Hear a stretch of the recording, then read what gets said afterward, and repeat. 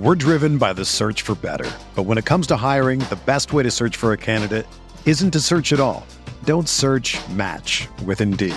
Indeed is your matching and hiring platform with over 350 million global monthly visitors, according to Indeed data, and a matching engine that helps you find quality candidates fast.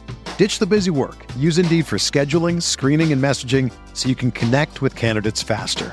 Leveraging over 140 million qualifications and preferences every day, Indeed's matching engine is constantly learning from your preferences, so the more you use Indeed, the better it gets. Join more than 3.5 million businesses worldwide that use Indeed to hire great talent fast. And listeners of this show will get a $75 sponsored job credit to get your jobs more visibility at Indeed.com/Blue Wire. Just go to Indeed.com/Blue Wire right now and support our show by saying that you heard about Indeed on this podcast. That's Indeed.com/Blue Wire. Terms and conditions apply. Need to hire? You need Indeed. This podcast episode is brought to you by Coors Light. These days, everything is go, go, go. It's nonstop hustle all the time. Work, friends, family, expect you to be on 24/7. Well, sometimes you just need to reach for a Coors Light because it's made to chill. Coors Light is cold lagered, cold filtered, and cold packaged. It's as crisp and refreshing as the Colorado Rockies. It is literally made to chill.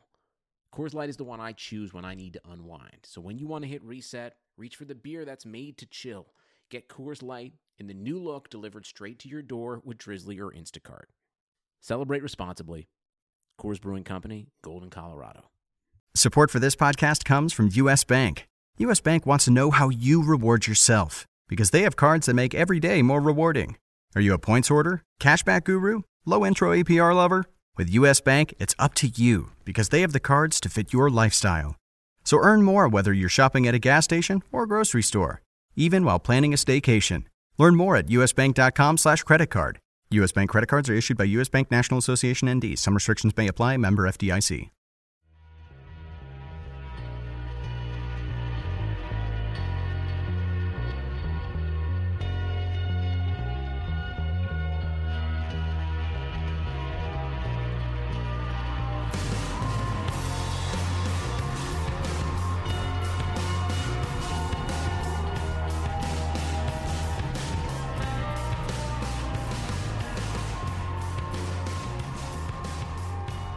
Welcome to the RotoWire Fantasy Football Podcast. Derek Van Riper here with Tim Heaney. It is Friday, heading into Week 12 of the fantasy football season. Of course, we did not have an episode on the holiday, so we're going to cram in mini-game previews with the usual injury information, recap the Thursday games. We'll talk about some players we like on DraftKings for this weekend as well. Tim, how's it going today? How was your Thanksgiving? Hey, I'm going well. Everything's going okay. Thanksgiving was nice and quiet, didn't overeat too much, had just good enough champagne that, it was a good mood for everybody involved at the table. And I think that obviously the Cowboys winning, for me being a Cowboys fan, was the highlight. And that always makes any Thanksgiving good. And it's funny because, the stress of, seeing family on Thanksgiving really doesn't always come close to watching the Cowboys while you're just done eating a big meal. It just seems like it's a little more impactful of your day than anything else. Yeah, exactly. Well, it's cool. Your team plays every year on Thanksgiving. It's kind of fun to have that to look forward to in the middle of the day like that. But 3 games yesterday. We'll start with the Lions-Vikings. Lions winning on a game-winning field goal from Matt Prater as time expired. Prater kind of carried the Lions' offense yesterday, pounding in 3 field goals on a day where the Minnesota defense, after allowing an opening drive TD, kind of clamped down a bit on the Lions' offense and caused that offense to stall out on several occasions. But the Lions were good enough defensively to get the job done. Sam Bradford, without Stephon Diggs, really didn't take many shots downfield at all. That was the recurring theme on Twitter throughout Thursday morning was, hey, are the Vikings ever going to throw the ball past the first down markers? And the answer to that was largely no. Yeah, I mean, obviously, Norv Turner's the guy who always liked to do that, and obviously the change in offense might be really affecting them. But Sam Bradford, obviously, we saw the limitations yesterday. Both quarterbacks actually really didn't challenge much downfield at all. I saw a stat from Pro Football Focus yesterday in a tweet that they sent out. Bradford's average attempt traveled just 3.5 yards beyond the line of scrimmage, which was tied for the lowest average target depth in a 2016 game. I was going to say that would have to be even low for him, but that makes sense. Yeah, if it was that low compared to all games. A lot of that is Diggs not being out there. And they don't have a lot of receivers that you want to have stretching the field. Cordarrelle Patterson getting more involved, but at the same time not running a lot of downfield routes. It's more, how can we get the ball in his hands near the line of scrimmage in order to let him maybe make a guy miss and then make a big play that way. With Diggs, it's a knee injury. We talked to Jeff Stotts on the XM show today, and he didn't really have a lot of details yet as far as what exactly the problem is. So we'll see where Diggs is at heading into Week 13. Anquan Boldin scored early in this one. He was a good play on DraftKings. I had him in my Turkey Day lineup, and the reason behind that was just that he seems like the kind of guy that when the Lions get in close right now, his target volume goes up a little bit. He gets that separation. He's not a burner, but he's so physical. He can kind of ward off opposing corners and get just enough space to be dangerous, even at his advanced age. No, he still is a good rep when it comes to possession receiving, and obviously the Lions not doing much with Matthew Stafford's 40 attempts, only going for 232 yards. That's a game tailor-made for Boldin to just have a lot of dominance, over the middle and in the seams, that sort of thing. So yeah, obviously Boldin did lead them with 7 catches. Like you said, it was really a tailor-made game to really feature him. And Marvin Jones didn't do as much, and Golden Tate had a little bit more. But yeah, Boldin's a guy that Stafford trusted just to move the chains a little bit more. I thought we'd see Theo Riddick carry the ball a little more than he did, if only because he averaged 5 yards a carry. He looks pretty good as a runner, better than I would have expected at the beginning of the season. Tate wasn't really, Riddick wasn't that involved as a pass catcher in this game. 5 catches for 13 yards. Didn't do much with the opportunities he had. I think there was one screen late in this game that was sniffed out by Eric Kendricks. And yep. The Vikings defense is a good defense, even though this is a team that has to rely very heavily on the defense right now. They're still playing very well. Dwayne Washington only had 5 carries for the Lions. On the Minnesota side, one other thought that kind of crossed my mind is that Jerick McKinnon, I'm the apologist. Like, I'm the guy that keeps thinking he's going to be good. He's not going to be good because the offensive line is bad. Like, there were times where he was getting hit 2-3 yards behind the line of scrimmage. Like, as he was getting the handoff from Bradford, he'd take a step or 2 steps, and a defender would already be making contact in the backfield. And I wonder if long-term, if what's happening behind that offensive line will actually lead the Vikings to look elsewhere for their long-term replacement to Adrian Peterson at running back. Because McKinnon, to me, is still the kind of player who belongs in the NFL, maybe not as a lead back, but at least in today's timeshare NFL, there seems to be a role for him somewhere if Minnesota decides he's not a good fit there. Yeah, no, you nailed it. I mean, he's a good back in space, but he hasn't been getting much of that, and he's not the guy in the interior to really kind of command stuff between the tackles. Matt Asiata, as bland as a runner as he is, at least he does hit the holes up the middle a little bit quicker. And I agree with you. McKinnon does, he looked like he really didn't do much carrying the ball just because he really doesn't have the mechanics right, I don't even think, plus the offensive line issues there. Yeah, I don't think Peterson's success is on roster right now either. Doesn't seem like it, at least based on what's happening right now. Unless the Vikings are looking through the fact that their offensive line continues to just get ravaged by injuries. They lost another lineman yesterday, too. We'll see if that ends up being a multi-week injury. I didn't see any follow-ups on that, but things just keep getting worse as far as the health of those blockers go. And Vikings now 6-5, Lions at 7-4, currently in the driver's seat in the NFC North. And given the form of the Packers especially, you have to wonder if the Lions are the legitimate favorite to come away with an NFC North title.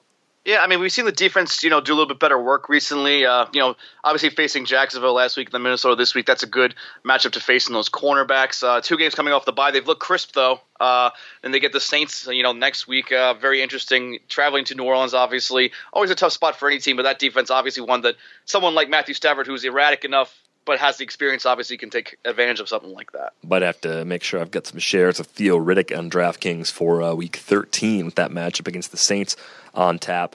Let's talk about your Cowboys, 31-26 winners over the Redskins. And Kirk Cousins went off in this game, 449 yards, 3 TDs. I mean, if you're a Dallas fan, and you are, Tim, like with Cousins going for 449, not getting sacked in this game, not throwing a pick, if there's any real Achilles heel for the Cowboys, it's that they are a team that can be scored upon with relative ease. The good news is they're the kind of team that can put points on the board at will themselves. So I just wonder if you get to the postseason and you're playing a tight game, against the Seattle, maybe an Arizona type. I think Dallas and Seattle end up playing the NFC Championship game the way things are going down right now.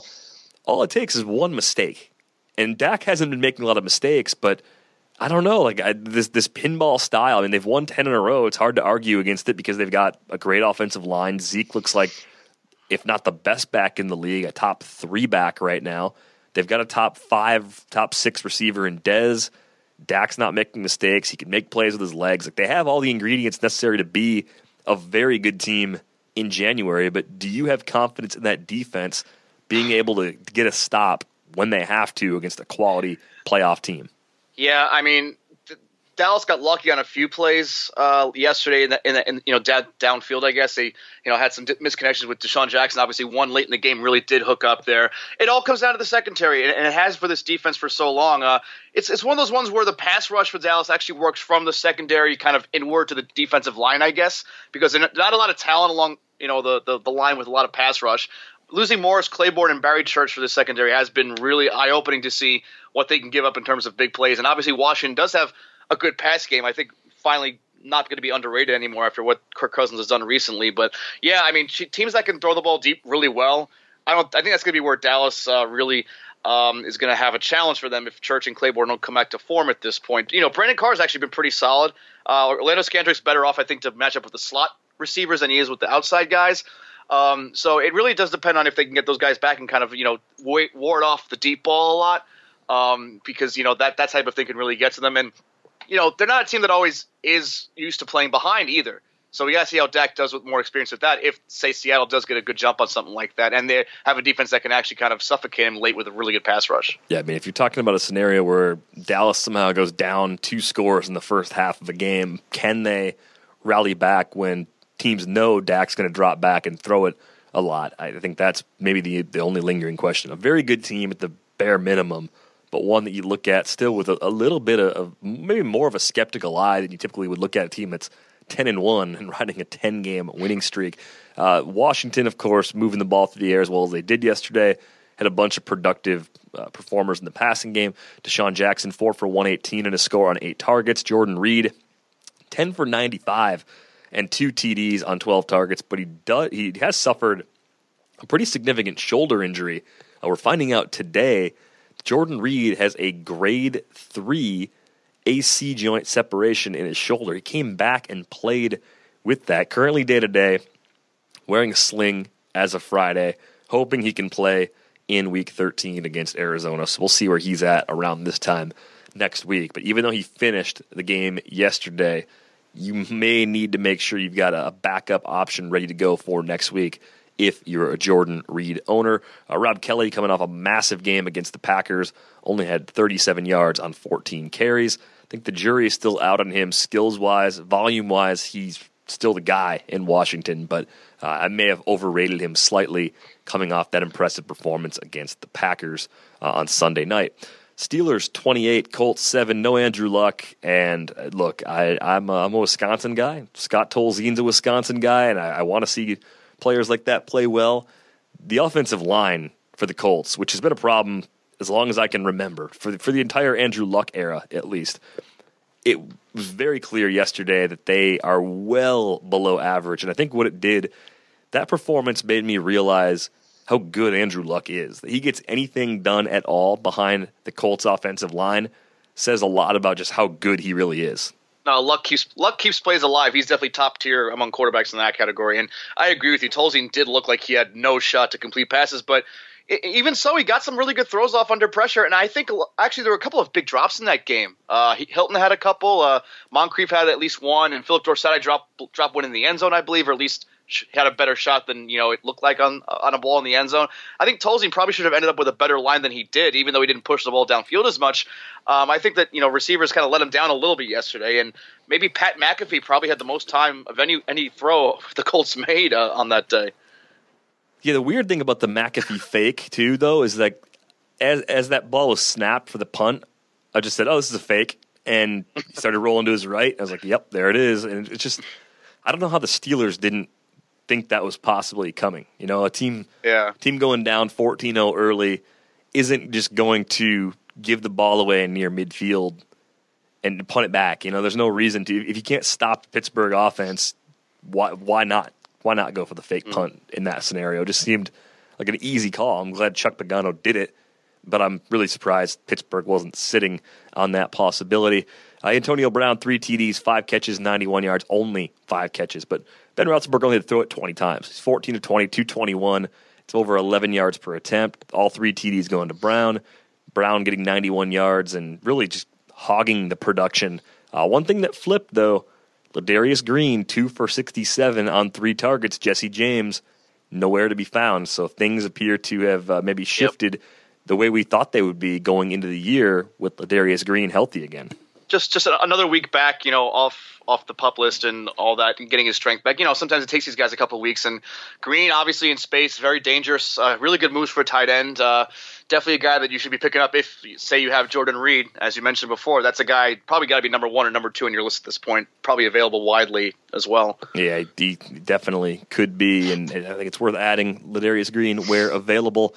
Le'Veon Bell played well in this one as well. 23 carries, 120 yards. He had a rushing score, 4 catches for 22 yards. So if you stacked up Bell and Brown and then scattered in with cheap players elsewhere, you did well on DraftKings on Thursday.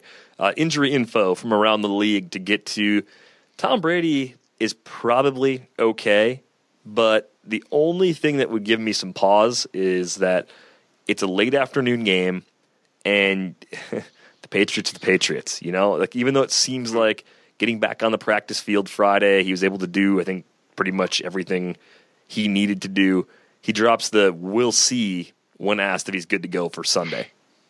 I think that might be just more verbal games that New England loves to play with everybody. The media loves it and hates it at the same time. So, I have Tom Brady in a 2-quarterback league, so I was kind of looking to see if Jimmy Garoppolo might be available, especially because, we talked about before, it's a late game against the Jets, so it's something to be a little bit cautious about. Maybe Trevor Siemian against the Chiefs. Maybe that's one thing you can look forward to in the Sunday night game if you really had to get desperate and pick him up or stash him. Carson Wentz probably not going to be available at this point because he's been propped up as a great matchup play against the Packers.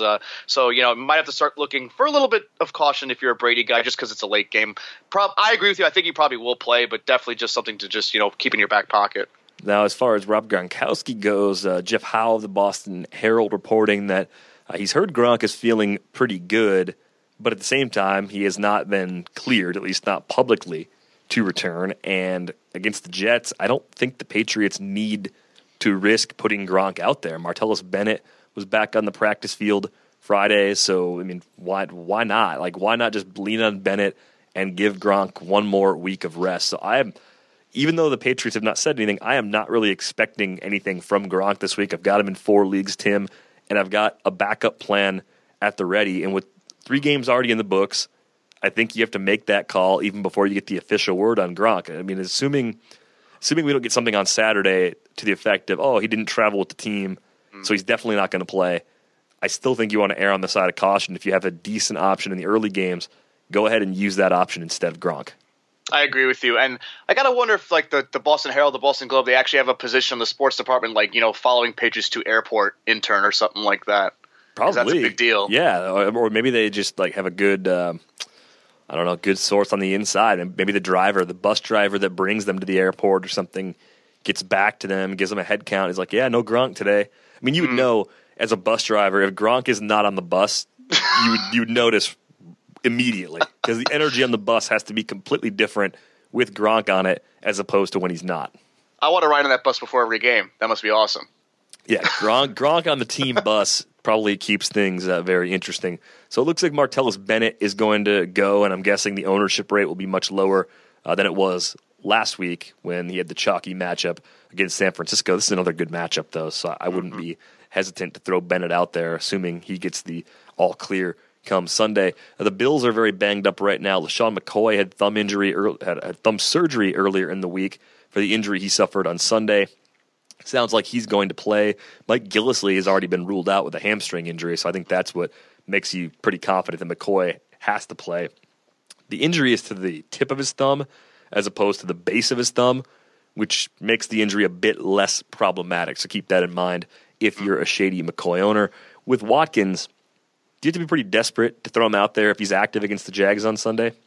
Yeah, I mean, at best, he gives you third wide receiver numbers. He's a guy that can work with very minimal target space because he is a big time player. But what physical shape is he in that he can get that extra drive of play there? Obviously the Jaguars, great matchup for just about anybody. Even if you're only 80% or whatever. But yeah, it depends on who you really have because it's a full week of schedule.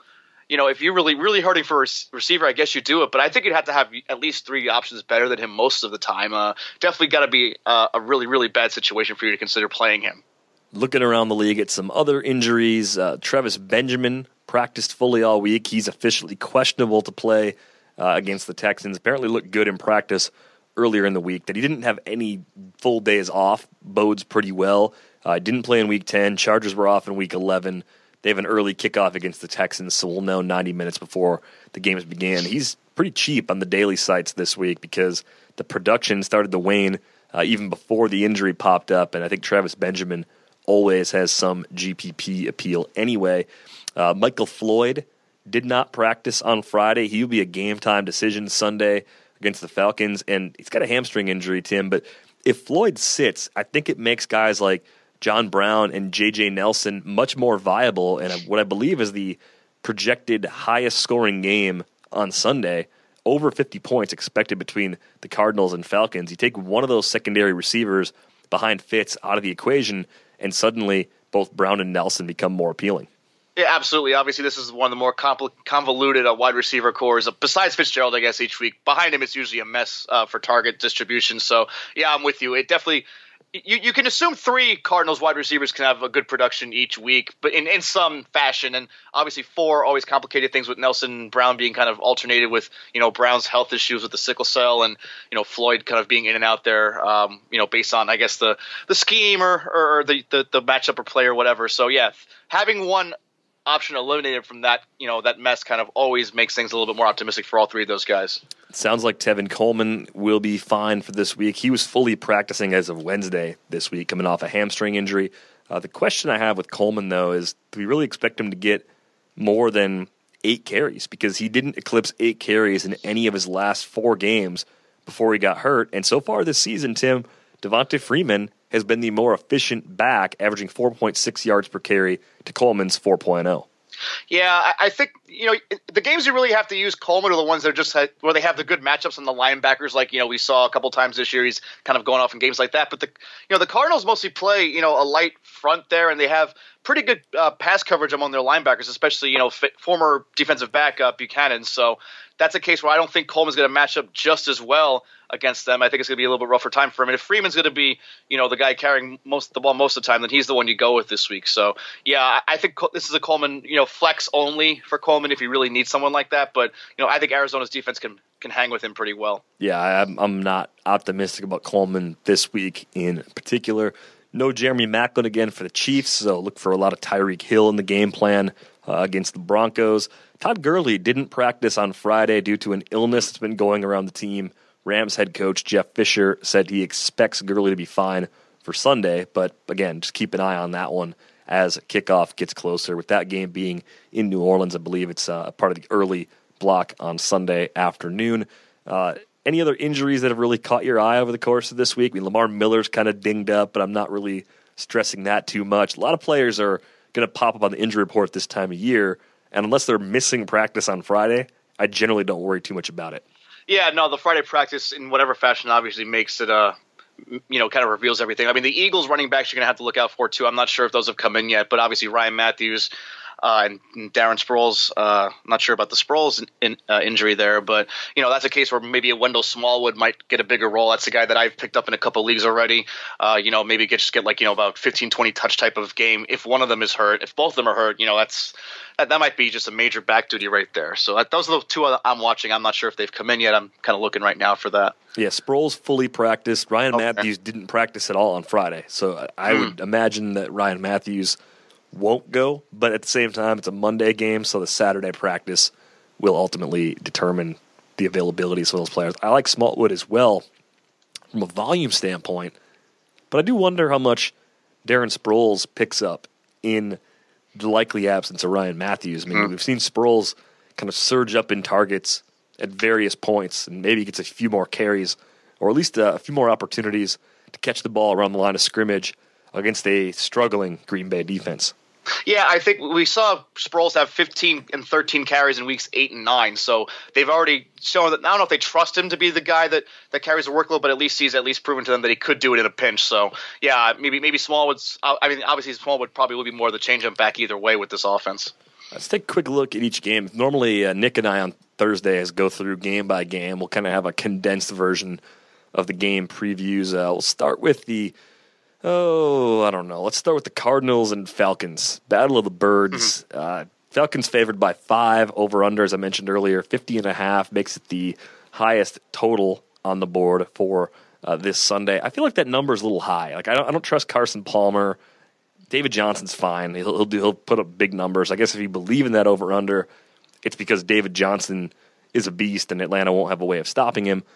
But the only little thing I'm tracking is the health of Floyd, because with Floyd down, I think John Brown and maybe to a greater extent even J.J. Nelson become actual DFS GPP options and season-long desperation plays at wide receiver this week. Yeah, I also wanted to see what the Desmond Trufant injury status was for the Falcons as well, because, for as good as he is, I mean, if he's not there, it's usually, almost free pickings on that Falcons secondary. They've been one of the better matchups for fantasy in the passing game this year, so you do want to get a point of that. And I think Nelson's probably the best deep threat of all these guys, so that's the one you would go through if you really want the big payoff there. Keep wondering, too, if the Falcons will get Taylor Gabriel more involved because of the big payoff of when they do connect with him downfield. But I look at that game, I think the Falcons can cover the 5. I think the over-under might be a tick high. Maybe it finishes at 47-48. Not way off, but slightly off in my opinion. Titans and Bears, also part of this early slate. Mostly early games. We got 8 early games, 3 late afternoon games, so not a bad split, kind of a typical split, I guess. The Titans, though, are they at the point when they go on the road, do you still trust them? I mean, they've been okay, 2-3 on the road so far. The Bears, of course, are just a bad team overall at 2-8. Matt Barkley getting a start with Jay hurt, Hoyer hurt. So it seems like it's an easy sort of layup matchup for Tennessee. Do you see anything that could go wrong for Mariota and company this week?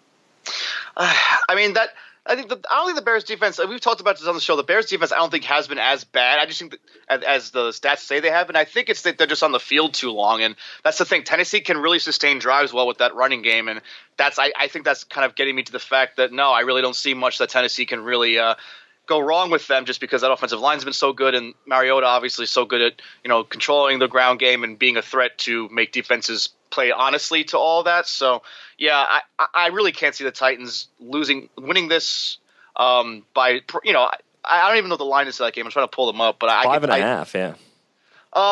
All right, that's on the borderline of any game like that. I think I'd probably take the points with Tennessee there as well, just because I do think that the Bears aren't going to have much resistance when it comes to coming back on offense from anything. I think for the Titans too, it's sort of a must win. I mean, they're at 5-6 right now. If they want to go to the playoffs this year, losing at Chicago to fall to 5-7, they have to win out to go 9-7, and 9 wins might not be enough for a wild card. So I think they come up with a big performance. Their backs against the wall this week.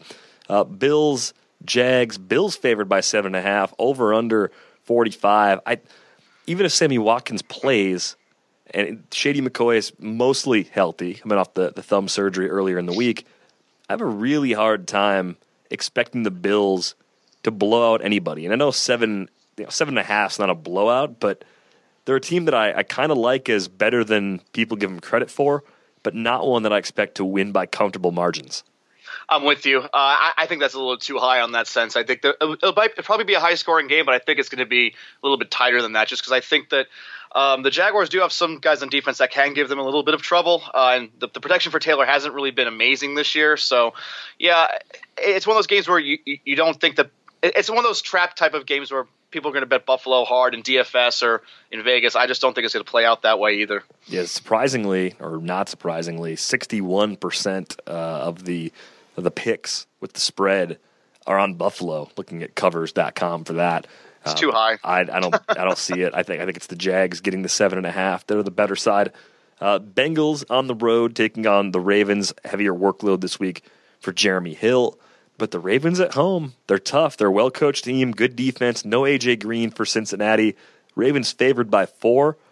I think I'd give up the 4 points. I think the Ravens are just that much better than Cincinnati right now, and Cincinnati's been a team I've been wrong about for most of the year. Mm-hmm. No, I agree with you. Dalton without Green, very much, and even obviously Giovanni Bernard, obviously very different player and a different scope of this offense. Yeah, I mean, Jeremy Hill is going to be, I think, a good DFS play. You know, he's pretty low price, I think, because of the injury came out after the prices to Bernard. But, yeah, I'm going with Baltimore as well on this one. Looking at the Giants and Browns, Giants only favored by 7 at Cleveland. Maybe it's the road factor working there. I mean, it's 71% of the picks are on the Giants right now. But can you really take Cleveland? The Giants' defense looks like it's playing a lot better. Like Olivier Vernon, among other things, seems to have trended in the right direction. Landon Collins playing really well for the Giants too. I think I'd give up the 7 with the Giants, even though that's what the masses have been doing. I want to be contrarian as well, but I think I have to agree with you. The Giants do hang around a lot with weak opponents. I mean, we saw the Bears kind of, go with them last week, for a little bit longer than most of us expected. But I don't know, the Browns defense to me just doesn't have as much resistance as even the Bears would. I mean, I'm not scared of Joe Hayden anymore from anybody, especially a guy like Beckham or even Sterling Shepard going up against him. I don't think the Browns have that much to hold them back. And Rashard Jennings has been better this week, so the Giants will control the clock a little bit more, especially against them. Yeah, I think you hate to go with the crowd on everything, but I think this case it's one where I would as well. The Browns are 2-9 against the spread this year, so at least they've got a couple of wins that way if you break them down against the spread. Let's take a look at the Rams and Saints. Basically, the Rams are just taking the over-under for a home Saints game down a little bit. That's their contribution to the slate this week. Saints favored by 7. Over-unders at 45.5. I mean, here's the thing. It's Fisher's Law, right? Like, this seems like a time where the Rams would lose by 20 because that's what the Rams should do. But if that's what they should do, they'll probably find a way to actually either keep this really close or pull off a big upset because it would pull them back to 5-6. We can go back from Jeff Fisher getting fired at the end of the year to maybe Jeff Fisher gets an extension. That's just how it goes. There's like it's like the needle can only go to one or two things. It's a 2-slice meter. I don't know what those things are called. Where you just like it's like the good egg, bad egg, the educator from Willy Wonka, where it's extension or fire, and those are the two choices. It's on fire right now, but I'll take the Rams plus the 7 because I don't trust the Saints defense. Todd Gurley, assuming he's not dealing with the flu or whatever, just knocked him out of practice on Friday, should be able to run all over the New Orleans defense. I'm not going to call the upset, but I think the Rams will at least hang around in this game. I'm with you. If Gurley plays, I'm with you for sure. I would change that to the other. I would go to the bad egg side if there's no Gurley in this one. As much as Benny Cunningham, would be fun to play him in a DFS thing with that. Yeah, I obviously if Goff plays a controlled conservative game, which kind of seems like his MO right now, because they actually finally just let him starting at this point, they're going to keep the reins tight on him. I would think. They might try to keep it to like a 20-13 type of game. With Gurley controlling the clock there. So, yeah, I'm with you on that one. I think you go with the Rams, getting the points there as well. And if you want a stupid play for the millionaire maker, Tavon Austin has just been horrible. But, come on. Like, they got to find a way to get him involved more. Target volume was up earlier in the year. Even if he's not worth half of what they're paying him right now, he's still more explosive than most of the alternatives they have. Who better to give up big plays than the Saints? So could have some GPP interest in Tavon Austin this week. Chargers on the road taking on the Texans. Chargers are favored in this game, and the public seems to be split 50-50 as to which side they're on. I think San Diego's the better team, even though the records right now are flipped. I know they're only 1-4 on the road this season. Texans are unbeaten at home. I think that changes this week, Tim. Yeah, pre-Joey Bosa, I would definitely pick against San Diego if it was a decent passing game. Like maybe it's a game where Brock Osweiler could actually take off and do something. But this team is a very different defense with him as a pass rush, which has been so much better. And I don't trust Brock Osweiler against at least average to really good pass rushes like San Diego's suddenly getting. So, yeah, I think Rivers takes advantage of a J.J. Wattless Texans defense and does some work on them. I'm with you on the Chargers there. Yeah, first home loss coming of the season for the Texans.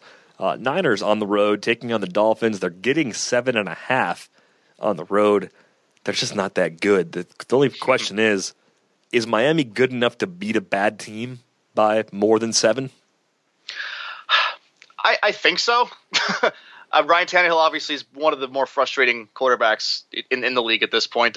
They have the talent to do it. I think Devontae Parker challenges that secondary really well throughout this game. This might be his real breakout game of the season. Ajayi against that Niners front, obviously, historically bad, as we've seen so far. I think that's just enough for Miami to do it at this point. So 7.5. It's going to be really close to that, but I would go with the Miami talent here, I think. Yeah, I very, very begrudgingly think I'm picking Miami, but I don't hate Carlos Hyde this week.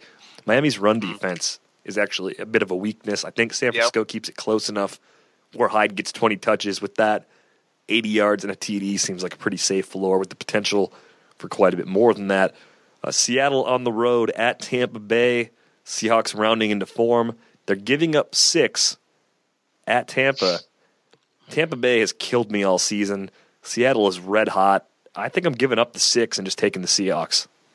Yeah, it's a very complete team they have going right now. Obviously, Tampa Bay doing the upset with Kansas City last weekend. But, yeah, this with Russell Wilson the way he's playing right now, and, even without C.J. Prosise, I still have a good combination in the backfield with Thomas Rawls. That's Seattle for me as well. I just like that Rawls is catching more passes this year. He's already got 9 receptions in the 3 games that he's played, too. I think that bodes well for his chances of maybe being a low-end RB1 in the absence of Prosise. A good late afternoon game between the Panthers and the Raiders. Over-under, and this one's 49.5. Raiders favored by 3 at home. Teams that Vegas thinks are even on a neutral field, which says a lot about how they feel about Carolina. Carolina at 4-6. The Raiders at 8-2. I think I'm taking the Raiders, giving up the 3. Absolutely, I agree. The offensive line, defensive line battles, I think both are in favor in Oakland in this one. I think Cam is not going to have a lot of time to do much against that pass rush, and obviously the Raiders' offensive line has been one of the biggest, improved units of any team this year. I think Derek Carr goes off, maybe split between Murray and whoever else they decide to get involved with the running backs there. I think Oakland at home in this one for sure. I'll go with their points. We talked about the Patriots and Jets, the injuries on the Patriots side earlier. Assuming Brady plays, even if Gronk doesn't, the Patriots are giving up 7.5 against the Jets. I think I'm taking the Patriots. It's a chalky thing to do, but I just don't see a lot of reason to be optimistic about the Jets. Ryan Fitzpatrick making the start again. I mean, what's the path for the Jets to keep this close? Like LeGarrette Blount rare fumbles? It's definitely something against the grain of probability for sure. Yeah, it's New England for me as well. Chiefs on the road at Denver. That's a Sunday night game. Over-under's down at 39.5. Broncos favored by 3.5. Chiefs coming off a really disappointing performance last week, home against the Bucs. Probably all the more reason to expect them to play well in this game, but I'm going to take Denver giving up the 3.5. I think I have to agree with you there as well. As much as you want to think that the Chiefs, will get to Trevor Siemian a lot, I think that, is Marcus Peters playing, by the way? Haven't checked on that. I have not seen an official word on that. It's kind of a big deal, though, as far as the value of Demaryius Thomas. And, I mean, I don't think you'd see a lot of Emmanuel Sanders, but let's see. Maybe practiced on Wednesday, so okay, limited Thursday. I would assume he's going to give it a go with that level of participation. Yeah, I think it's Denver for me as well, just because I think the Chiefs have been weak on the run. Even with Justin Houston back, it really didn't do much for them last week to have him back. And Siemian, for all the flaws he has, at least he can play a safe game if he had to, and Denver can do a little bit more with his wide receivers than they have been. So, yeah, I'll take Denver as well here. All right, let's move on to the Monday night game, even though I don't want to because it's been a disappointing year. Eagles hosting the Packers. Eagles favored by 4. How's this one going down? Yeah, I think that's about right. The Eagles obviously don't have much in the terms of pass catcher depth, but it's a good Jordan Matthews game. I think a good Zach Ertz game. Carson Wentz, this is probably his rebound game. You want to think that the Packers may give him a little bit more trouble up front, and he's had trouble against those guys. But the depth of the Packers secondary is, unfortunately, you're well aware, is just really easy to take advantage of. And yeah, the Eagles, I think, will do enough on defense to contain Green Bay and keep Aaron Rodgers from really challenging deep again. So yeah, I'm getting the Philly points in this one. I'm going to go ahead and take the Packers getting the 4. Maybe they lose close, but their season hangs in the balance this week. And I know Jim Schwartz, that wide 9 defense can be pretty effective. They had a good pass rush, but the Packers' offensive line is actually pretty good. I don't know if Carson Wentz is built to be in a shootout with Aaron Rodgers just yet. So I'll take the Packers. I think everybody's a little bit too low on them right now. They're not as good as we wanted them to be coming into the season. I'll readily admit that. But I'm still not sure what to make of Philadelphia, and I think the Packers will show up in a spot where they have to. If they can fall to 4-7, it's over. I mean, their season is done. They're not going to make the playoffs and win 5 straight if they lose on Monday night. Yeah, there's a certain factor of desperation where it does come to that skilled guys, but I don't know. I'm not really trusting that offense at all right now, and the fact that the Eagles have had a couple of good secondary plays and in recent weeks, and I believe that's the speed of that defense can keep up with Green Bay, in my opinion. Let's take a look now at some players we like on DraftKings for this weekend. I started to make my spreadsheet and kind of using the same stuff I was doing last week, where I went through, actually took the implied totals, put the salaries in, just kind of adjusted for everything. And, of course, it pointed me to Ryan Tannehill as the best value at quarterback, which I really don't want to do that. But it might be, for a $3 GPP, maybe, just maybe, a Ryan Tannehill lineup is worth making. Yeah, he was actually my top GPP selection this weekend because of that. If they can get some passes out of the backfield, obviously as well, and obviously I mentioned before Devontae Parker and Landry if he's able to go, it's a good combination. I think enough to take advantage of San Francisco. I'm with you. I mean, it's just, again, mathematically, it's where we're supposed to be. Tyrod Taylor's not far behind as far as values go. I'm not sold on the pass catchers, even if Watkins is back, because I'm still worried about Watkins not playing a full complement of snaps. Yeah, I mean, no Robert Woods, it looks like, also. And, it's going to be one of those games where Marquise Goodwin maybe pops off a deep one, but that's obviously nothing you can count on with much certainty. So, yeah, definitely the Bills' lack of depth there doesn't excite me about Taylor either. Yeah, it's the ongoing problem. He's on the radar in GPPs. I just don't feel great about it. I think the player I like the most in cash and in GPPs, Russell Wilson, 6,700. Seahawks expected to put up 25.5 points. They're 6-point favorites against a very porous Tampa Bay secondary, and Wilson just looks healthy. I mean, for the first time in weeks, these last 2 games, he finally looks like himself again. Yeah, he's my number 1 DFS quarterback this week for the cash, and that he's $1,100 cheaper than Tom Brady is just magnificent for that opportunity. That's just goofy to me that he's that much cheaper. Cam at 6,800 is also a good value. So you got 2 options within $100 of each other who I feel like are capable of winning a tournament for you. I mean, you could pair them up with cheap pass catchers in either scenario. Doug Baldwin continues to be cheap. The other player that I think is sort of interesting, I wonder what the ownership rate's going to be. It's Carson Palmer. 5,300 is the price. Really low when you think about the Cardinals being in a game where 50.5 is that over-under. 22.75 points implied, so maybe you get 23, 24 points out of the Cards this week. The only thing that I keep looking at is Palmer is just not the same guy, and I think if they're going to put those points on the board, it's because of David Johnson. It's not because of Carson Palmer's arm. Absolutely. They would have to throw a lot on passing downs or something like that, like catch the defense off guard a little bit. Palmer against a good pass rush is he's just a statue right now. He really can't extend plays much at all. And the Falcons' pass rush actually has not been that bad. That's probably the most surprising part of this defense. The secondary's been vulnerable, but Vic Beasley is becoming a real force, I think, and that's going to be something that keeps Palmer's ceiling a little bit lower than most say, I think. Yeah, the other quarterback in the mix costs $1,000 more than Palmer is Phillip Rivers going up against Houston. I think 6,300 is a very fair price for Rivers. Agree. That he's one of my top 5 as well. Let's move over to the running back position. Jay Ajayi, is he going to be the most chalky running back of the week going up against San Francisco? Yeah, another one of those ones that's probably going to disappoint. He'll probably get like 90 yards and a touchdown, but not enough to be the 3rd highest priced running back. Even though the difference between David Johnson and him, another big one, 1,300. So maybe relatively, it's not a bad one. But I think it's another one of those where it's going to be like, okay, he really didn't take advantage of the matchup as much as we thought he would. Mark Ingram expected to play this week. Only 5,000 getting the Rams. The only concern I have is that we just don't know volume-wise if he's going to get 60%, 70% of the touches, and how much Tim Hightower is actually going to be involved? I'm not that excited to go with Hightower on this one, being $4,000 more expensive than Ingram. I just don't want to touch that backfield if it's a cash game, especially. If you want a GPP, try it, go for it. Well, maybe we'll know more as the game time comes along. There might be a report that says, "Oh, Ingram's full, good to go," but you have to wait on that and kind of make last minute changes there.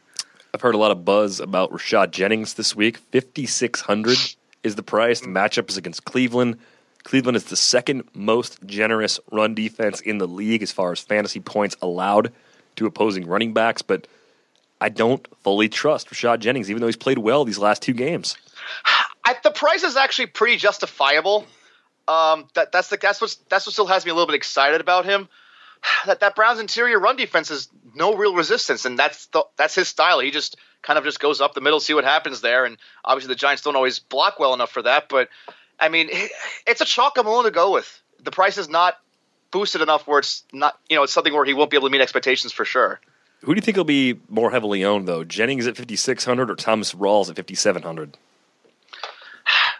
I think I'd probably rather have Rawls, but I think Jennings will be the guy just because it's the Browns, and people are just going to by default go with the guy against the Browns. Yeah, I think I'd rather play Rawls, though. I think I trust his carry volume a bit more. I mean, if the Giants get up big, maybe we finally see more Paul Perkins. Right.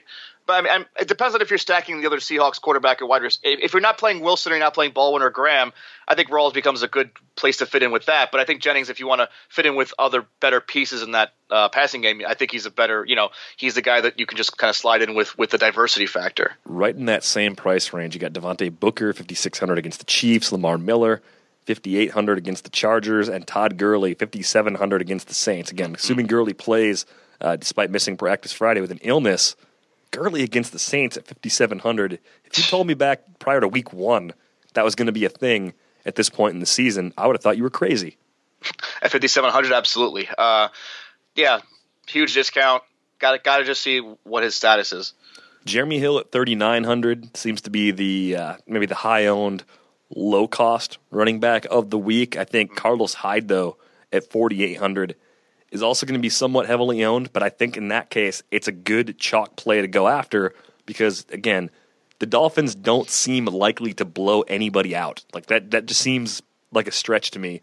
And we know Hyde's volume when healthy is pretty safe in Chip Kelly's offense. I think I'd rather have Hyde than Hill, you're right, because I think Hill's going to be way too heavily owned for a GPP. It's not going to get you, it's not going to separate you from the pack at all, I don't think. And, the Ravens' run defense obviously has been very good against, mid-range teams. I don't consider the Bengals to be an amazing running team either. But, I get the GPP allure. I would rather have Hyde. I think I'm with you on this one. Got anybody else at running back that you've had your eye on this week? I mean, Lamar Miller 5,800 is actually not a bad one against the Chargers. That's kind of one where, it looks like if they do want to keep it away from Philip Rivers, that's a good way to go. And I think Devontae Booker coming off a bye intrigues me a little bit against KC because, as I was saying before, that Chiefs run defense has been, shockingly bad when you consider how many good playmakers they have. So, yeah, I think Booker, could be an interesting one to kind of throw off as a flex play where no one might choose him. And I wonder if Booker was just a little bit dinged up. Remember his first game that he started a few weeks ago? He left with an injury and came back. I wonder how much of his lack of output since taking over the job can be attributed to playing at less than 100%.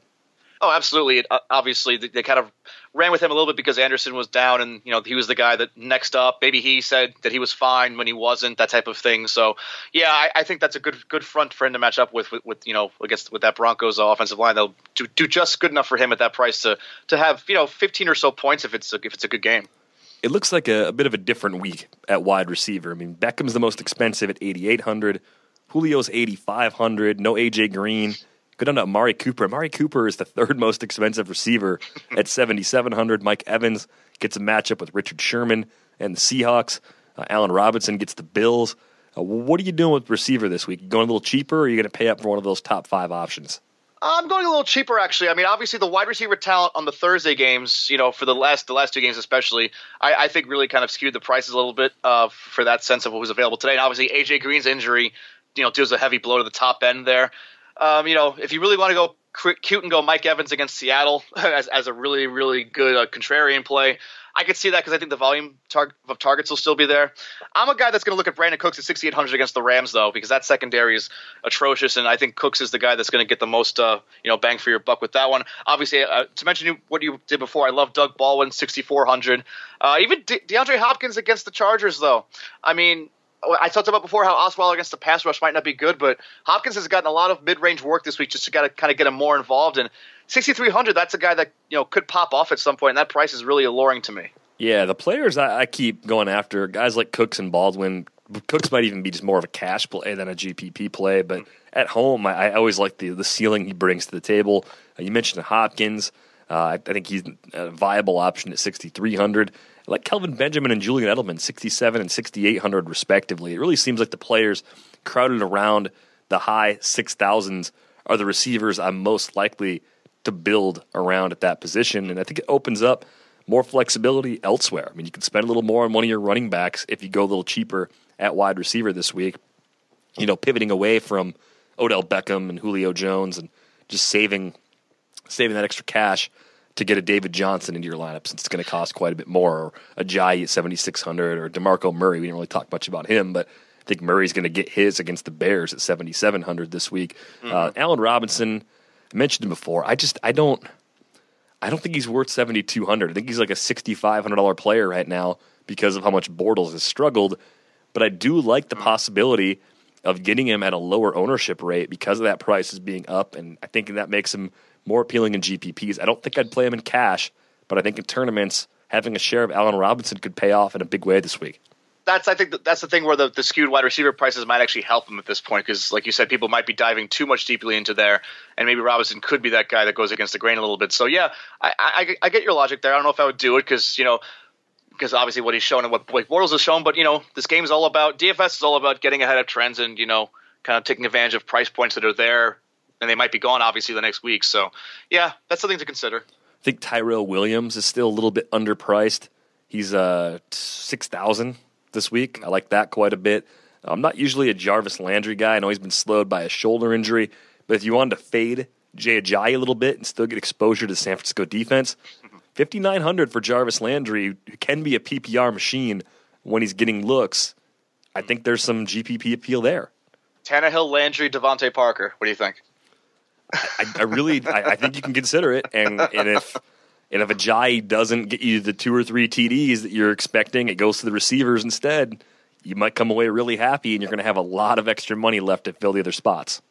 Parker down at 4,700. I think I would rather have him than Landry, all things equal.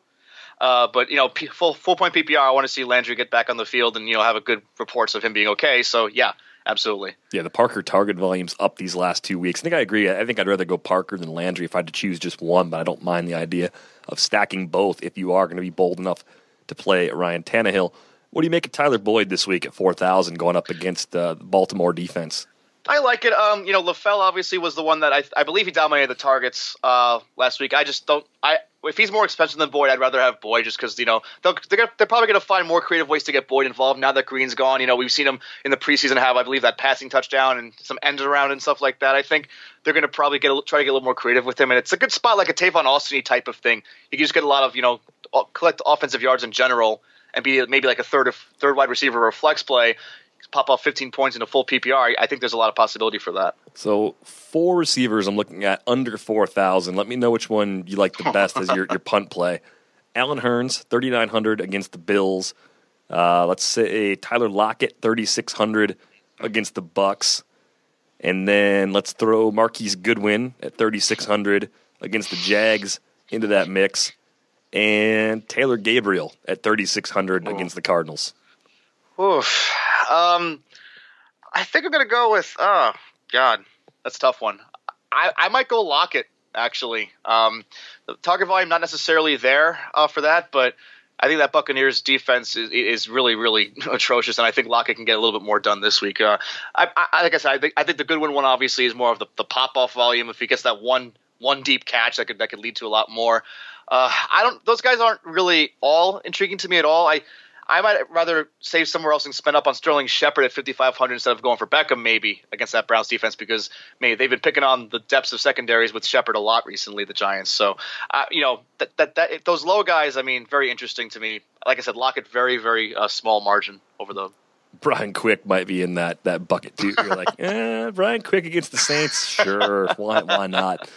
Let's move over to the tight end spot. If Gronk doesn't go, he's the most expensive tight end, 6,900. You go down to Olsen as the next most expensive option. I like him at 58. I like Eifert at 56. I like Graham at 53. I like Walker at 49. And I like Bennett at 45. I think you can go pretty much any way with the top 5 after Gronk.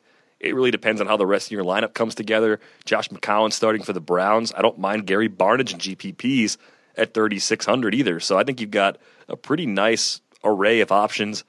Antonio Gates is probably in there too. Look at his target volume over the last 4 games. 4,200 is not a bad price on Gates.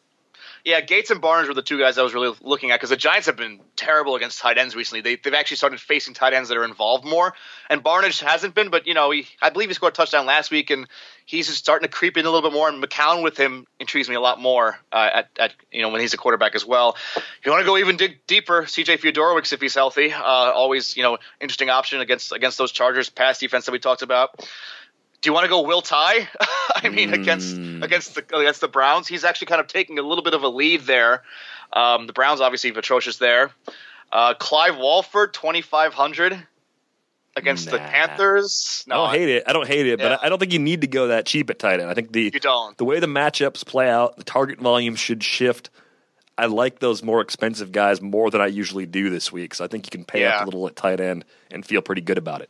Yeah, the top end, obviously, it's really, really affordable. I'm with you. But it's just funny. There's a lot of really good statistical matchups. If you really want to have a GPP with the Clive Walford in there, it's very interesting. It's one of those, it's your throwaway $20 lineup that we keep talking about type of thing. The old throwaway $20 lineup. I would probably just go buy 2 really nice bottles of beer and sit back and watch the carnage on Sunday with those, as opposed to throwing away a $20 bill. But you never know. And watch Clive Walford scoring a touchdown while you're drinking those 2 beers. Exactly. Yeah, exactly. Yeah. As far as defenses go, I've been kind of interested in the Ravens. I mean, Andy Dalton without A.J. Green, it's a pretty big step down. Ravens defense averaging 9 fantasy points per game on DraftKings. Pretty affordable this week as well, priced down at 3,100. Yeah, definitely not overly done, which is nice. It's kind of in the wheelhouse where they're priced just right. Type of deal. I like the Titans against the Bears at 2,800. Part of me wants to pick the Saints hosting the Rams. We talked about that sort of thing. Maybe the Rams against the Saints might actually be the better GPP play, just to kind of go against the grain there. Yeah, maybe you get a rare clunker from Breeze. Maybe Ingram fumble recovery return for a TD. Who knows? But I think the thing that always leads me away from going up against the Saints, they don't really seem like they're that generous as far as allowing sacks, right? Like, you want an offensive line that whiffs on blocks, leaves their quarterback out to dry, and that really doesn't ever describe the Saints' offensive line. The Rams' pass rush should be better than it is, I think, too. They had that amazing defensive line. It just seems that they do kind of get matched up with pretty well. And you're right, Breeze is obviously a quick release type of guy. That's not a very good guy to match up against someone like that. But one of these games, the Rams seem like the defense that could just do it if they really start to dominate up front. It's definitely another throwaway type of defense there, the Rams. All right, so I've got one last question for you. It's a recurring theme at the end of our Friday pods. What do you have planned in the refrigerator, or as far as your beers for this weekend? This weekend, very, very, small chance that I might be drinking a lot this weekend, or at least, maybe not drinking beer, because, going to another party tomorrow, meeting, more of the girlfriend's family, might be a Jack Daniel's Tennessee Honey type of event, which I'm not always opposed for, because it's a nice little sip and drink there. Beer, I think next week's the real big one for me with beer, because it's my buddy's holiday party, and one of my big beer snob friends down in Hoboken. We're going to having a lot of Christmas-style ones. The one I'll be bringing, Anchor Steam Christmas Ale from 2014, which is nice, agedness to it. So, I'm really looking forward to that one. So maybe I might just save my beer for next weekend at this point. What about you? Yeah, well, that's nice to get the 2014 Christmas Ale on reserve. I haven't planned it out too much, but what I'm trying to get, the Goose Island Bourbon County Stout came out today. Oh, no way. So today's the day where you're going to start seeing it. It might be gone, depending on how much the places around you stock. I've got a place where I got a case of it last year, so I'm going to go back there and see if I can get lucky again. It might not happen. I mean, it might. I may never find a case of that again in my life. It's entirely possible. Yeah. So I'm going to try to get that. And then Central Waters, one of the breweries here in central Wisconsin, they make a bourbon stout. Theirs came out on Monday, and I haven't seen it in stores yet. I've seen photos of it, so it exists. And I'm going to go check some stores and see if I can track some of that down. So barrel-aged stuff will be the theme of the weekend, assuming I can find one or either of those options nearby. Yeah, I mean, I usually wait to get the previous year's Bourbon County because that's usually I always miss the day it comes out like I just did this year apparently. So I'm always one to kind of play the year after game with that. But the other one sounds like it'd be readily available. So yeah, I hope you enjoy that stuff. Yeah, the key I've still got probably 8 or 9 bottles in my case from last year's Bourbon County. So they say you can age it up to 5 years. I'm trying to save a couple bottles for the entire 5 years to see how much better it really does get over time. The pantry is well stocked already, and it's only going to get better as this Christmas season approaches. You're right, though. The Christmas ales are kind of like overlooked sometimes, and I've not had the Anchor Steam one, so I'll have to put that on my list. The one that I had last year that I really liked, I want to say it was the Bell's Christmas Ale. I think that one was really good. I haven't had the Bells. The Sierra Nevada Celebration isn't that bad. I don't know if you ever had that one.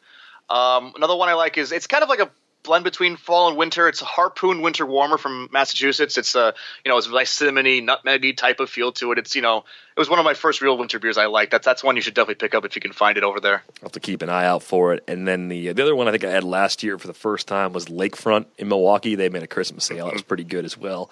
Definitely had that stronger, almost black licorice sort of flavor going on. So if you don't like that flavoring, then you got to look out for some of the Christmas ales because I think that tends to pop up from time to time. That's going to wrap things up for this episode of the RotoWire Fantasy Football Podcast. Good luck in Week 12. Nick and I are back with you on Monday.